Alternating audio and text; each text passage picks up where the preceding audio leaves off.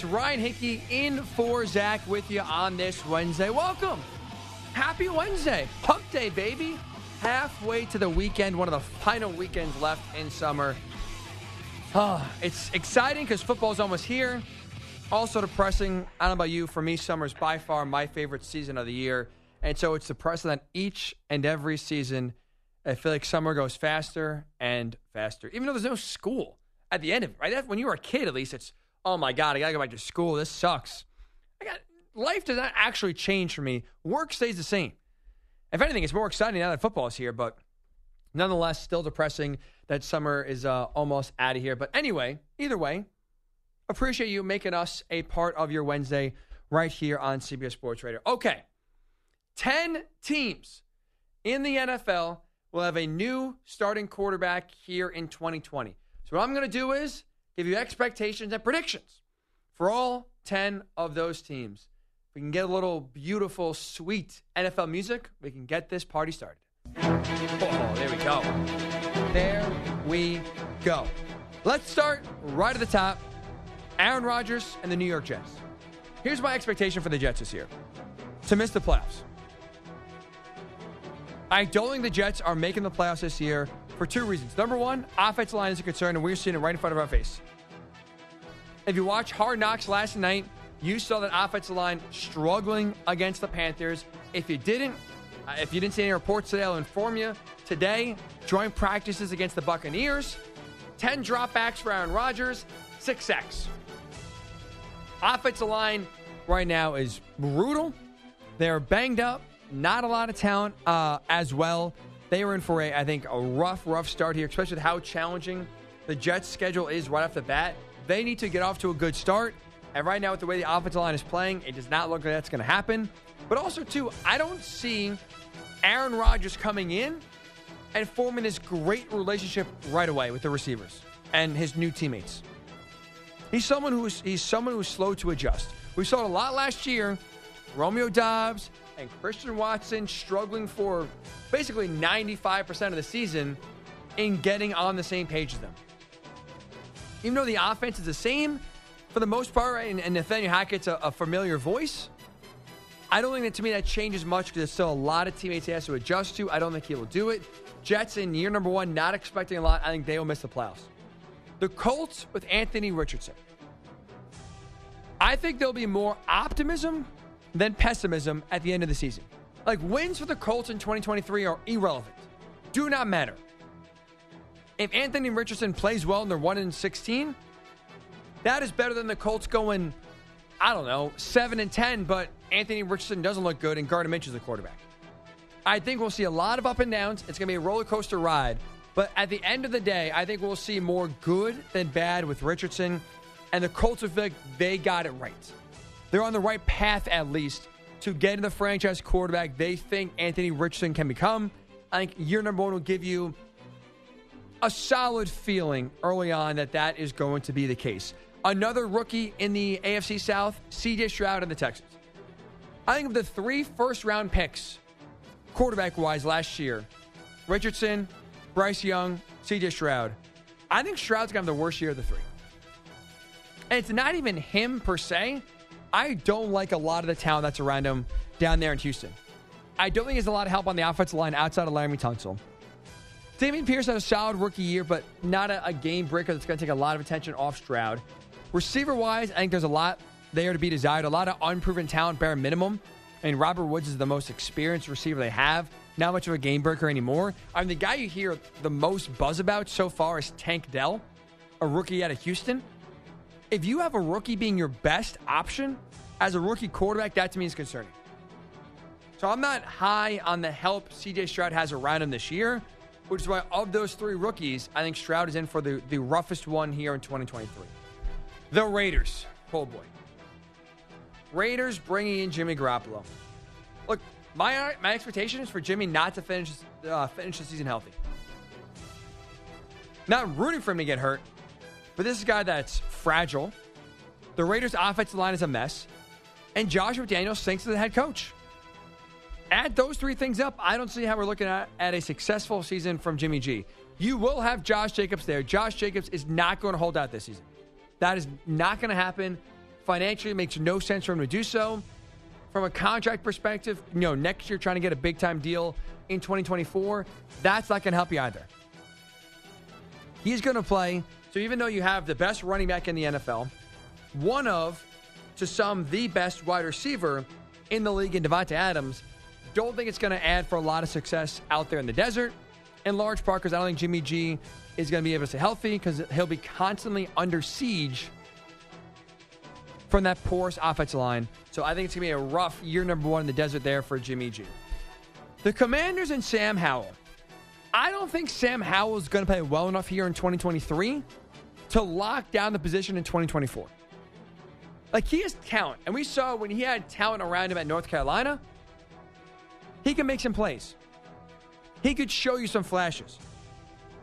And Washington has some good offensive talent around him where he'll be able to show you some flashes.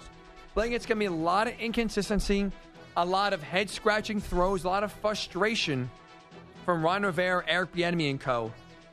to where at the end of 2023, we are not going to be sitting here saying, oh, yeah, Sam Howell, quarterback for the Commanders next year, lock it up. Don't even think about it. He is not going to play well enough here to start this season where he's going to have that job on lock as we head to next season. And I don't love, early on, the ruffling of the feathers, if you will, with Ron Rivera, Eric Bieniemy, and these offensive players that some are apparently complaining about how hard Eric Bieniemy is coaching them. And for whatever reason, Ron Rivera thought that was a good idea to bring the media.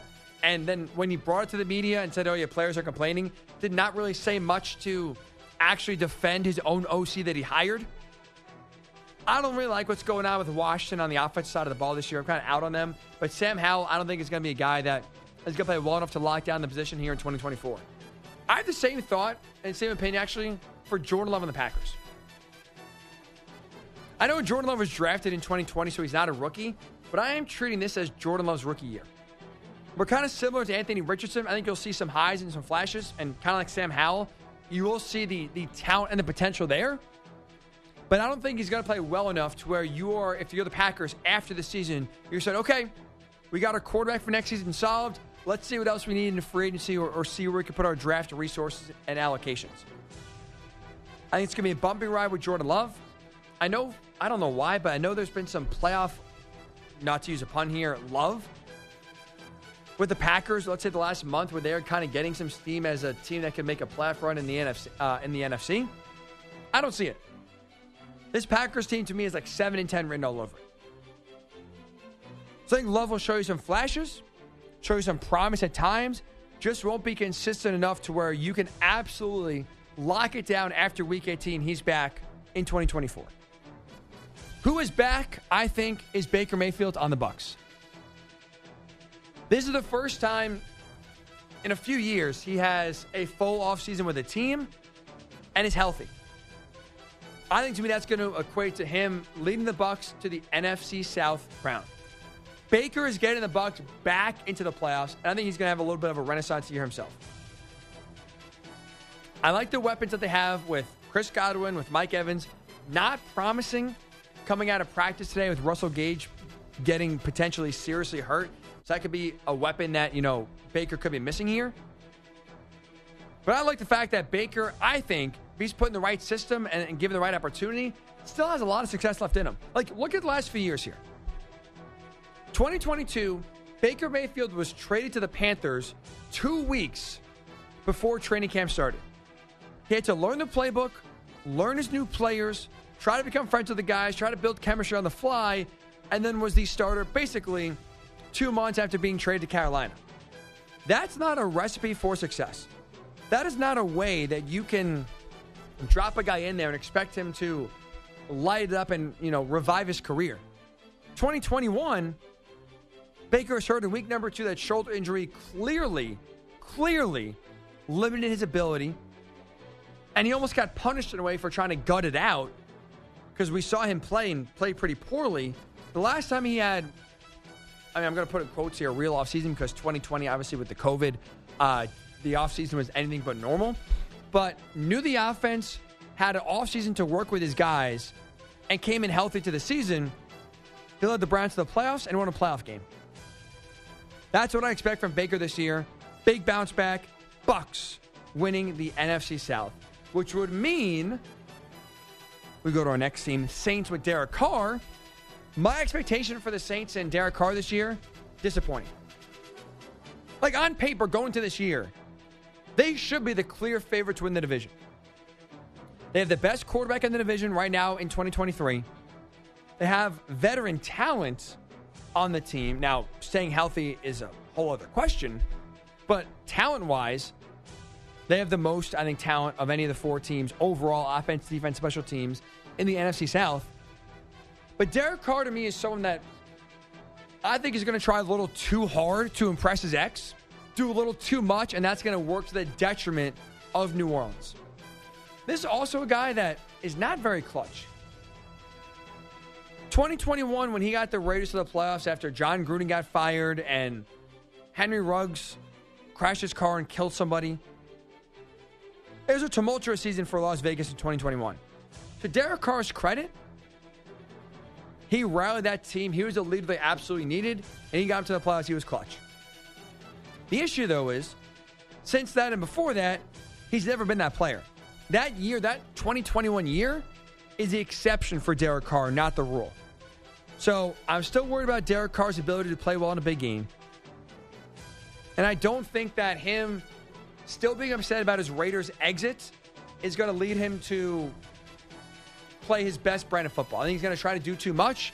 That's going to work, again, to more of a negative for the Saints and have them miss the playoffs, which, again, when you look at the talent on their roster and the division they're in, would be absolutely disappointing. Finally, because we're not going to do we'll do two more. We'll have a little fun here. We'll do two more. Panthers. NFC South, Bryce Young. I think Bryce Young's going to win Rookie of the Year and absolutely validate why the Panthers made the right move in trading up from 9 to 1 to get Bryce Young, trading away DJ Moore, giving away first and second round picks in each, in the 2023 draft and the 2024 draft. That was absolutely the right move. He's the real deal. Bryce Young, to me, is absolutely the real deal in this draft. This is a guy that does everything well except be tall. That's it. The only thing you can knock him for is his height. And if that's the case, accuracy, composure, vision, decision-making, ability to hang in the pocket, scrambling ability, if everything he does is at a really high level, the only thing that's not high is literally how tall he is, I got no problem with that. You can absolutely work around that. And I think the Panthers in year number one will. I like the fact they added Miles Sanders. I like the fact they added Adam Thielen, some good veteran presence on offense to help, lessen the burden a little bit for Young. I'm in on Bryce. Rookie of the Year, and that's going to be a guy that at the end of 2023, the Panthers, even though they'll go into the next draft without two of their top picks to make this roster better, will feel really good about giving up all that capital to go get, I think, definitely, at least coming out of the draft, by far the best quarterback in last year's draft. And finally, just for, S's and G's, if you will, let's do the Cardinals, because Colt McCoy is going to technically be a new starter. This team's going to stink. This team's going to stink, and you know what? It's going to be the right thing for Arizona. Colt McCoy is not very good. I think he's going to do a good job of tanking, and the Cardinals will be sitting there next year with the number 1 overall pick. And frankly, could be sitting there also the number 2 overall pick, because remember, they also have the Texans' first-round pick in 2024. So even though this season's going to be rough for Colt and rough for the Cardinals organization, I think you're going to reap the rewards next year where you could have possibly the number 1 and number 2 picks, get Caleb Williams, get Marvin Harrison Jr., and turn your franchise around. All right, that is expectations for, I said 10, but we added the Cardinals at the end, 11 teams with new quarterbacks here for 2023. When we return, The Athletic wrote an article today that I thought was very interesting on the future of college football. Is a breakaway inevitable? And if so, how many teams should form a new league in college football? We'll discuss that when we do return. It's Ryan Hickey in for Zach Gelb right here on CBS Sports Radio. You're listening to the Zach Gelb Show. Ryan Hickey in for Zach Gelb right here on CBS Sports Radio. So, conference realignment is truly ruining college football. And it feels like at this point, with the SEC having 16 teams next year, the Big Ten having 18 teams next year, Going forward, looking ahead 5, 10, 15, 20 years from now, it feels inevitable to me at this point, a breakaway is coming. A college football breakaway is coming where a new league is going to be formed. The only question for me is how many teams are going to be included? Because right now, going forward here, I don't think it's sustainable or good for the sport to have the Big Ten and SEC doubling basically every other conference and every other team not in those two conferences in terms of TV revenue. All you're doing is making the rich richer. You're widening the gap between the haves and the have-nots, and you are basically eliminating parity from college football. And so when you look kind of ahead, that's why to me it feels inevitable. And The Athletic, Stuart Mendel specifically, really good college football writer and reporter, agrees with that.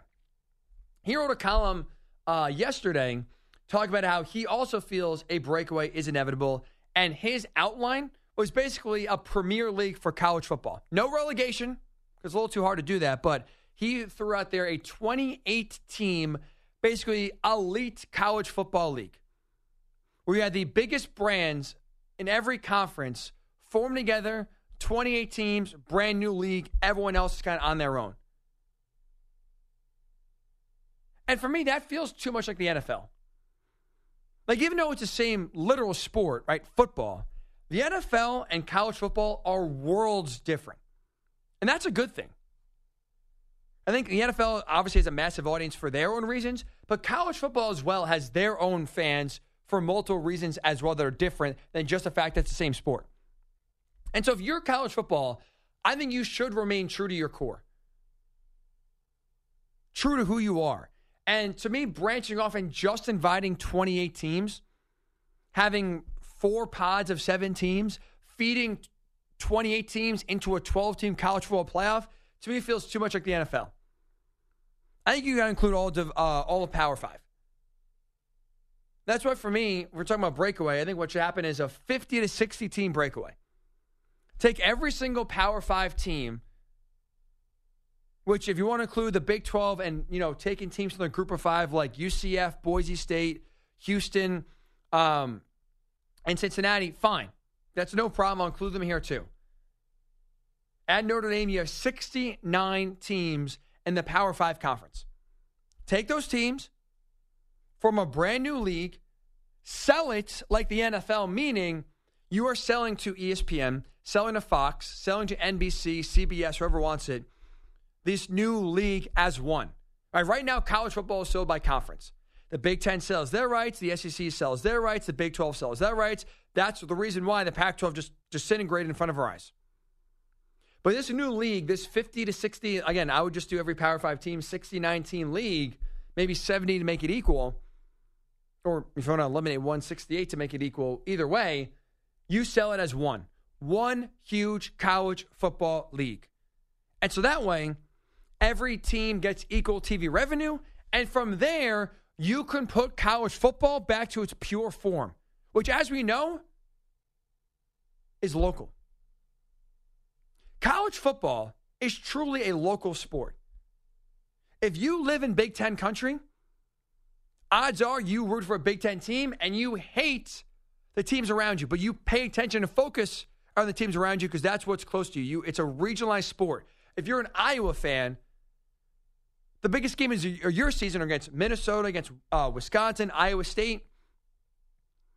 You value those local rivalries as much as winning a national title. Same is true in the SEC, Big Ten, Pac-12, Big 12. Local matters. Local matters maybe in more than any sport for college football. And so if you break away, form basically a Power 5 league, and every team is getting equal TV revenue. So everyone's starting at the bare minimum. Let's just say, I don't know, pick a number out of a hat, $40 million. Right? That's what the NFL does. The NFL sells the league as the NFL. You're not buying into the NFC South or the AFC West. You are buying, if you're a TV network, the NFL. Every team gets the same check from TV networks. If college football does that, where it does not matter what conference you're in, and the conference you're in does not dictate how much TV revenue you get, you allow college football to go back to its pure form locally. USC does not have to be in the Big Ten if they're getting $50 million no matter what conference they're in. Oklahoma does not have to be in the SEC if they're getting the same amount of money, whether in their Big 12 or the SEC. You now at least allow this breakaway league to be sold as one giant unit, one giant league. You can allow college football to be regionalized again. And that, to me, is where it's at its best. We have the Big Ten truly in Big Ten country. We have the SEC truly in that southeastern portion of the country, in that footprint. When you have the Pac-12 out west on the Pacific Ocean. Now with all these conference realignments, you have the Big 12 basically in all 4 time zones. Big 10 is stretching from New Jersey and Maryland all the way out to LA and Oregon and Washington. You allow, again, equal TV revenue distribution. I think that brings college football back to the form we love, and that brings, to me, and makes the sport even better. That is what I hope the direction we go in, but I think a breakaway is inevitable. Now the only question is how many teams? How many teams, really, the other 2 questions are how many teams and when? How fast is this breakaway going to happen? And how many teams are going to be included? I would say within the next 10 years. In the next 10 years, we will see the Big Ten go away, the SEC go away, now a brand new league form. Only question is how many teams. I would do all Power 5, make it easier that way, and still have a giant amount of teams you can still play and, again, make those rivalries local again. Hopefully that happens. Hopefully, if you are a SEC commissioner, Big Ten commissioner, college football fan, you are listening and like what I have to say. That is the direction. That's where I do hope college football does return to sooner rather than later. All right, before we get to a news brief here, Marco Belletti is in the house. Marco, for the most part, Hard Knocks has been a snore, right? It's a puff piece for the Jets. It's not a surprise. It's kind of how Hard Knocks has been. One thing, though, is blown my mind, and I am torn here. Oz Perlman, Oz the Mentalist, right, was on last night's Hard Knocks episode. I'm not going to blow it for anyone who hasn't seen the episode yet. I know it just came out last night, and people have different watching habits, so I don't want to ruin any surprises. But Oz the Mentalist is performing all these insane tricks where he's predicting scores and he's predicting the right cards, doing a lot of magician stuff, but also mind reading as well. Where I'm torn is this, Marco. Okay. I'm going to go on a limb here. It's obviously, I'm not going to say fake, but he's actually not reading the minds, right? Like, he's not reading anyone's mind. Correct. I don't want to know how he does it because I'm captivated, and that to me would kind of ruin it. Like once you kind of go behind the scenes, it almost like takes away that childlike feeling of amazement and awe of how is he doing this. Mm-hmm. But I'm also inside at the same time, like, I got to figure out how the hell he's doing this. How is, like, again, for one of them, Aaron Rodgers has a deck of cards in his hand. Aaron Rodgers is looking at the cards. And Aaron Rodgers is someone who does not seem to play into this or would love to call out what you're doing. And all of a sudden, without removing anything, the cards in his hand go to like a goldfish. I want to know how he does it, but also at the same time, once I know, then for me, it's ruined, and then I can never look at it the same. I am truly torn here what to do. See, that one I don't know if you're going to find because if that's his trick, if he hasn't told it yet, then it's a little different. There's the ones that are obvious. I don't know. I haven't Googled that. I'd like to know. I'd prefer to know. That would not ruin it for you? It changes it, but ruin is the wrong word. No. I'm still amazed by the fact of how you did it, but no, seeing the way you did it doesn't make you, oh, well, now I have no mystery. I'm curious more than I am anything else. So curious still leads me to watch it again, even if I know how you did it. That's my personal flaw, we'll say, just because it's like for a while, was in a rabbit hole on YouTube of like magic tricks. I think it was so cool. And actually, I'll leave it for later. Anyway, so like you just like watching, there's a lot of card tricks and stuff like that, sleight of hand. And I'm like, how can you actually predict someone's, what their card is? And you'd watch a video afterwards, how they do it. And then for me, like the magic's gone. Like then, okay, and now I know what you're doing. Now it's not as cool. So now if you can, quote unquote, read my mind, but I don't mind that. Play the game, then for me, then once I know how the sausage is made, it's done. See, everybody's a little different with this, and a lot of people don't even like magic. Apparently, you and I are on the same page. Well, I was going to go into that, but I said I'll save it. I'm with you. Magic's cool. Sorry, I didn't mean to steal your bit here, but yeah, magic is good stuff, and I have watched some of the stuff like the I remember watching a documentary on like Houdini and like how he did a lot of his tricks and all that kind of stuff. I'm still fascinated by it, even though hearing how he was able to do what he did. And some of the other, I know Penn and Teller, they've gone through some of that stuff of, revealing the curtain and getting back there. I'm still cool with the trick itself, but even after I see how it's done, if you do it again, I'm still interested because now I'm watching it a little differently, but I'm still curious and I still like it. I'm not one of those people that once I know what it is, that's it, I'm out. That's not me. The curiosity part still leads me to be fascinated by the whole thing. So will you look up Oz the Mentalist now and look and to see how he does? I don't know if he even reveals his tricks. I don't know. Some magicians do, some don't. I would imagine if he's doing it, he hasn't. Usually with magicians, I mean, if you're going to, because it does reveal a lot of the it takes intrigue. Away a lot of, right. So I would think if you're actually doing this consistently or currently, no, I would think you would probably not want people to know it. I just don't know if that's his original trick. I don't know. I don't know enough about magic and all the different guys. I don't know. I know some of the names that we all know, but would I know which one's what? No, I don't. So I don't know if that one's his or if he ripped that off from somebody somewhere else and, the trick is out there if you Google it. I don't know. I haven't done it yet. Would I? I'd be interested. I might. I'll say this. I saw that bit on Twitter. Right. I have not seen the episode of Hard Knocks. So I will tell you this much. I will watch the episode first before I get into any Googling of anything because I do want to see the episode first. In this regard, I'm cool with the finding out, revealing the curtain, but not before I see the trick. I need to see the trick first. Then you can tell me how it's done. Then I'll come back for more if I'm still fascinated by it. But I don't want to know before.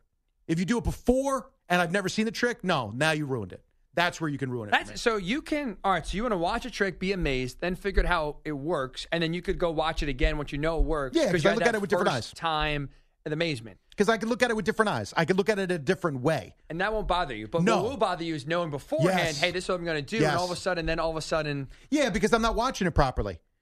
The whole point of magic most of the time, the sleight of hand, it's almost like the mirage. Look over here. Wherever they're talking to you, wherever they're telling you to look, that's where they don't want, that's different. Everything else is being done somewhere else. Right. So if they're telling you up to the right, look over here, something at the bottom left is being done.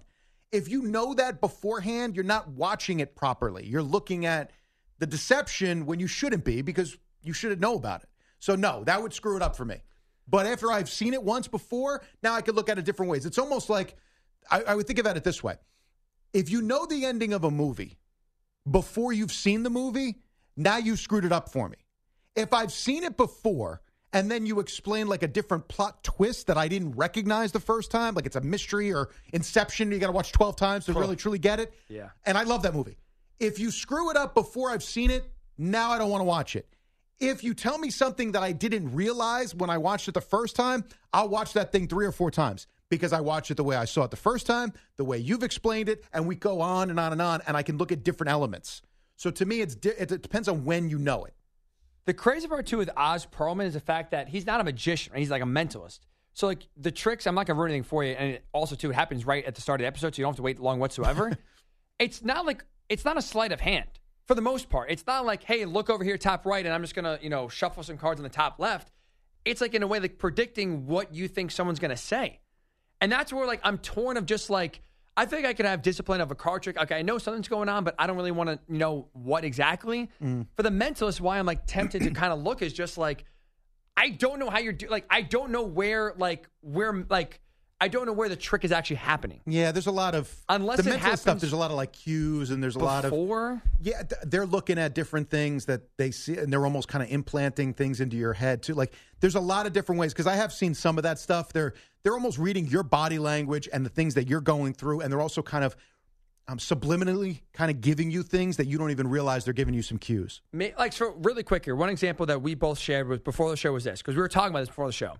And you showed me a David Blaine magic trick he did in Harrison Ford's house. Right. We had Harrison Ford look at a deck of cards, pick a card, not pick it out, but in his head, think of a card. Yep. And said, I already know your card's not in there. Takes out, was it an orange? Yep. Cuts the orange open. Inside the orange was a 9 of hearts, whatever it was, the exact card. And not only that, he had Harrison Ford pick the fruit out of a bowl. Right. He had him pick and he happened to pick the how does that happen? I have no idea. I've never looked into that. I don't know. I love the reaction. I love the trick. I would assume Harrison Ford is not in on it. I didn't really delve into that, but I don't know. But that, if you told me afterwards, wouldn't stop me from going, that's still a damn good trick. And I would still watch it over and over. That's me. That's what I'm saying. But if you told me beforehand, and I know he's going to cut open the orange, now you lost me. That is fair. That is fair. I do think the movie comp is fair in terms of, you're right. Like, if you know the ending beforehand, it stinks. But if you know it after the fact, okay, now I can rewatch it. There's some of Magic, though, I do like. I know I'm being fooled somewhere, but I do like, I just don't want to, you know what? Don't tell me the sausage is made. I just want to pretend like this is actually real. And I'm just going to be amazed every time. That's fair. Again, it's whatever you're comfortable with, as long as, to me, I don't understand the idea, though, like you watch and you go, because there's a trick, so who cares? Like that to me, like you missed something. You missed the whole point of this. It's supposed to be fun. There's supposed to be an intrigue. Right. There's supposed to be a curiosity. There's supposed to be oh, wow. There's supposed to be some sort of amazement that's involved in it. If you look at it and like, well, he's going to do something. Yeah, well, no kidding. Well, great. I mean, I know I'm going to die. It doesn't mean I'm going to live life. Go like, pound sand. It's just stupid. To me, like, there's got to be you got to invest your mind in it a little bit. Give it a chance, as long as it's done properly. If the magic trick is garbage, then there's a different story. If you've not seen Hard Knocks, highly suggest, because that so far to me through 2 episodes is by far the highlight. First 4 minutes of the episode. So right there, right in your face, you don't have to wait for it whatsoever. Oz Perlman just blowing everyone on the Jets' mind with some of his tricks. Unreal. We'll do a news brief when we do return. It's Ryan Hickey in for Zach Gelb right here on CBS Sports Radio. You're listening to the Zach Gelb Show. It is time for a news brief.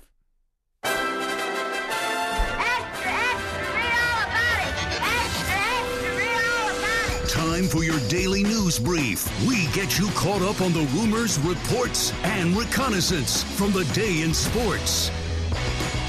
One thing that really does bother me, something that gets me maybe more fired up than it should, is athletes going back and forth, flirting with coming out of retirement, retiring, unretiring, retiring, unretiring. We obviously saw it with Brett Favre for a while. Now we're starting to see it with Rob Gronkowski, who is now retired twice. We thought the second time was going to be permanent. He was on the Up and Adams show, though, earlier today with Kay Adams, and flirted with maybe, hey, if there was one head coach that could pull you out of retirement, Gronk, who would it be? Here's Gronk's answer. Brian Daboll wants me on his roster. Don't do it. Gronk, we can't. He won't have that face if I was on the team with him. Gronk, we can't keep doing this. I know, but I love to do it. Where's the window? Is it? I love to do it, though. Is it, like, open? I love to pretend that I can still play. Just makes me feel good. You definitely could still play. No, I can't. I'm washed up. Who's the coach that I just like to pretend. Who's the coach that has the best chance to get you out of retirement? Brian Daboll. Really? Yeah. Really? Not Sean McDermott? Interesting. Oh, my hometown team. Your favorite team. But Brian Daboll. At this point, I honestly, I'm either in or you're out. Honestly, that's it. Pick a lane. You've been retired out of the NFL last year. Pick a lane. I think he's now I think he kind of admitted it. Hey, I'm just kind of flirting with this idea because you know what? You guys still eat it up, and it's still a way to kind of get me, get me some attention. Gronk doesn't need an NFL career. Guy's a star off the field anyway. Living his life, partying, dating Camille Kostek. Live your life, buddy. Don't come back to the NFL. All right, Brett Yormark, commissioner of the Big 12, really was the one who put the dagger in the hearts of the Big 12 by taking Arizona State, Utah, and Colorado over to his conference. I was on the Marchand and Orand podcast and basically mentioned that, hey, after he stabbed George Kliavkoff in the back, Kliavkoff basically gave him a hug. I texted George, reached out to him, and effectively I said, hey, I'm sorry it came down to this.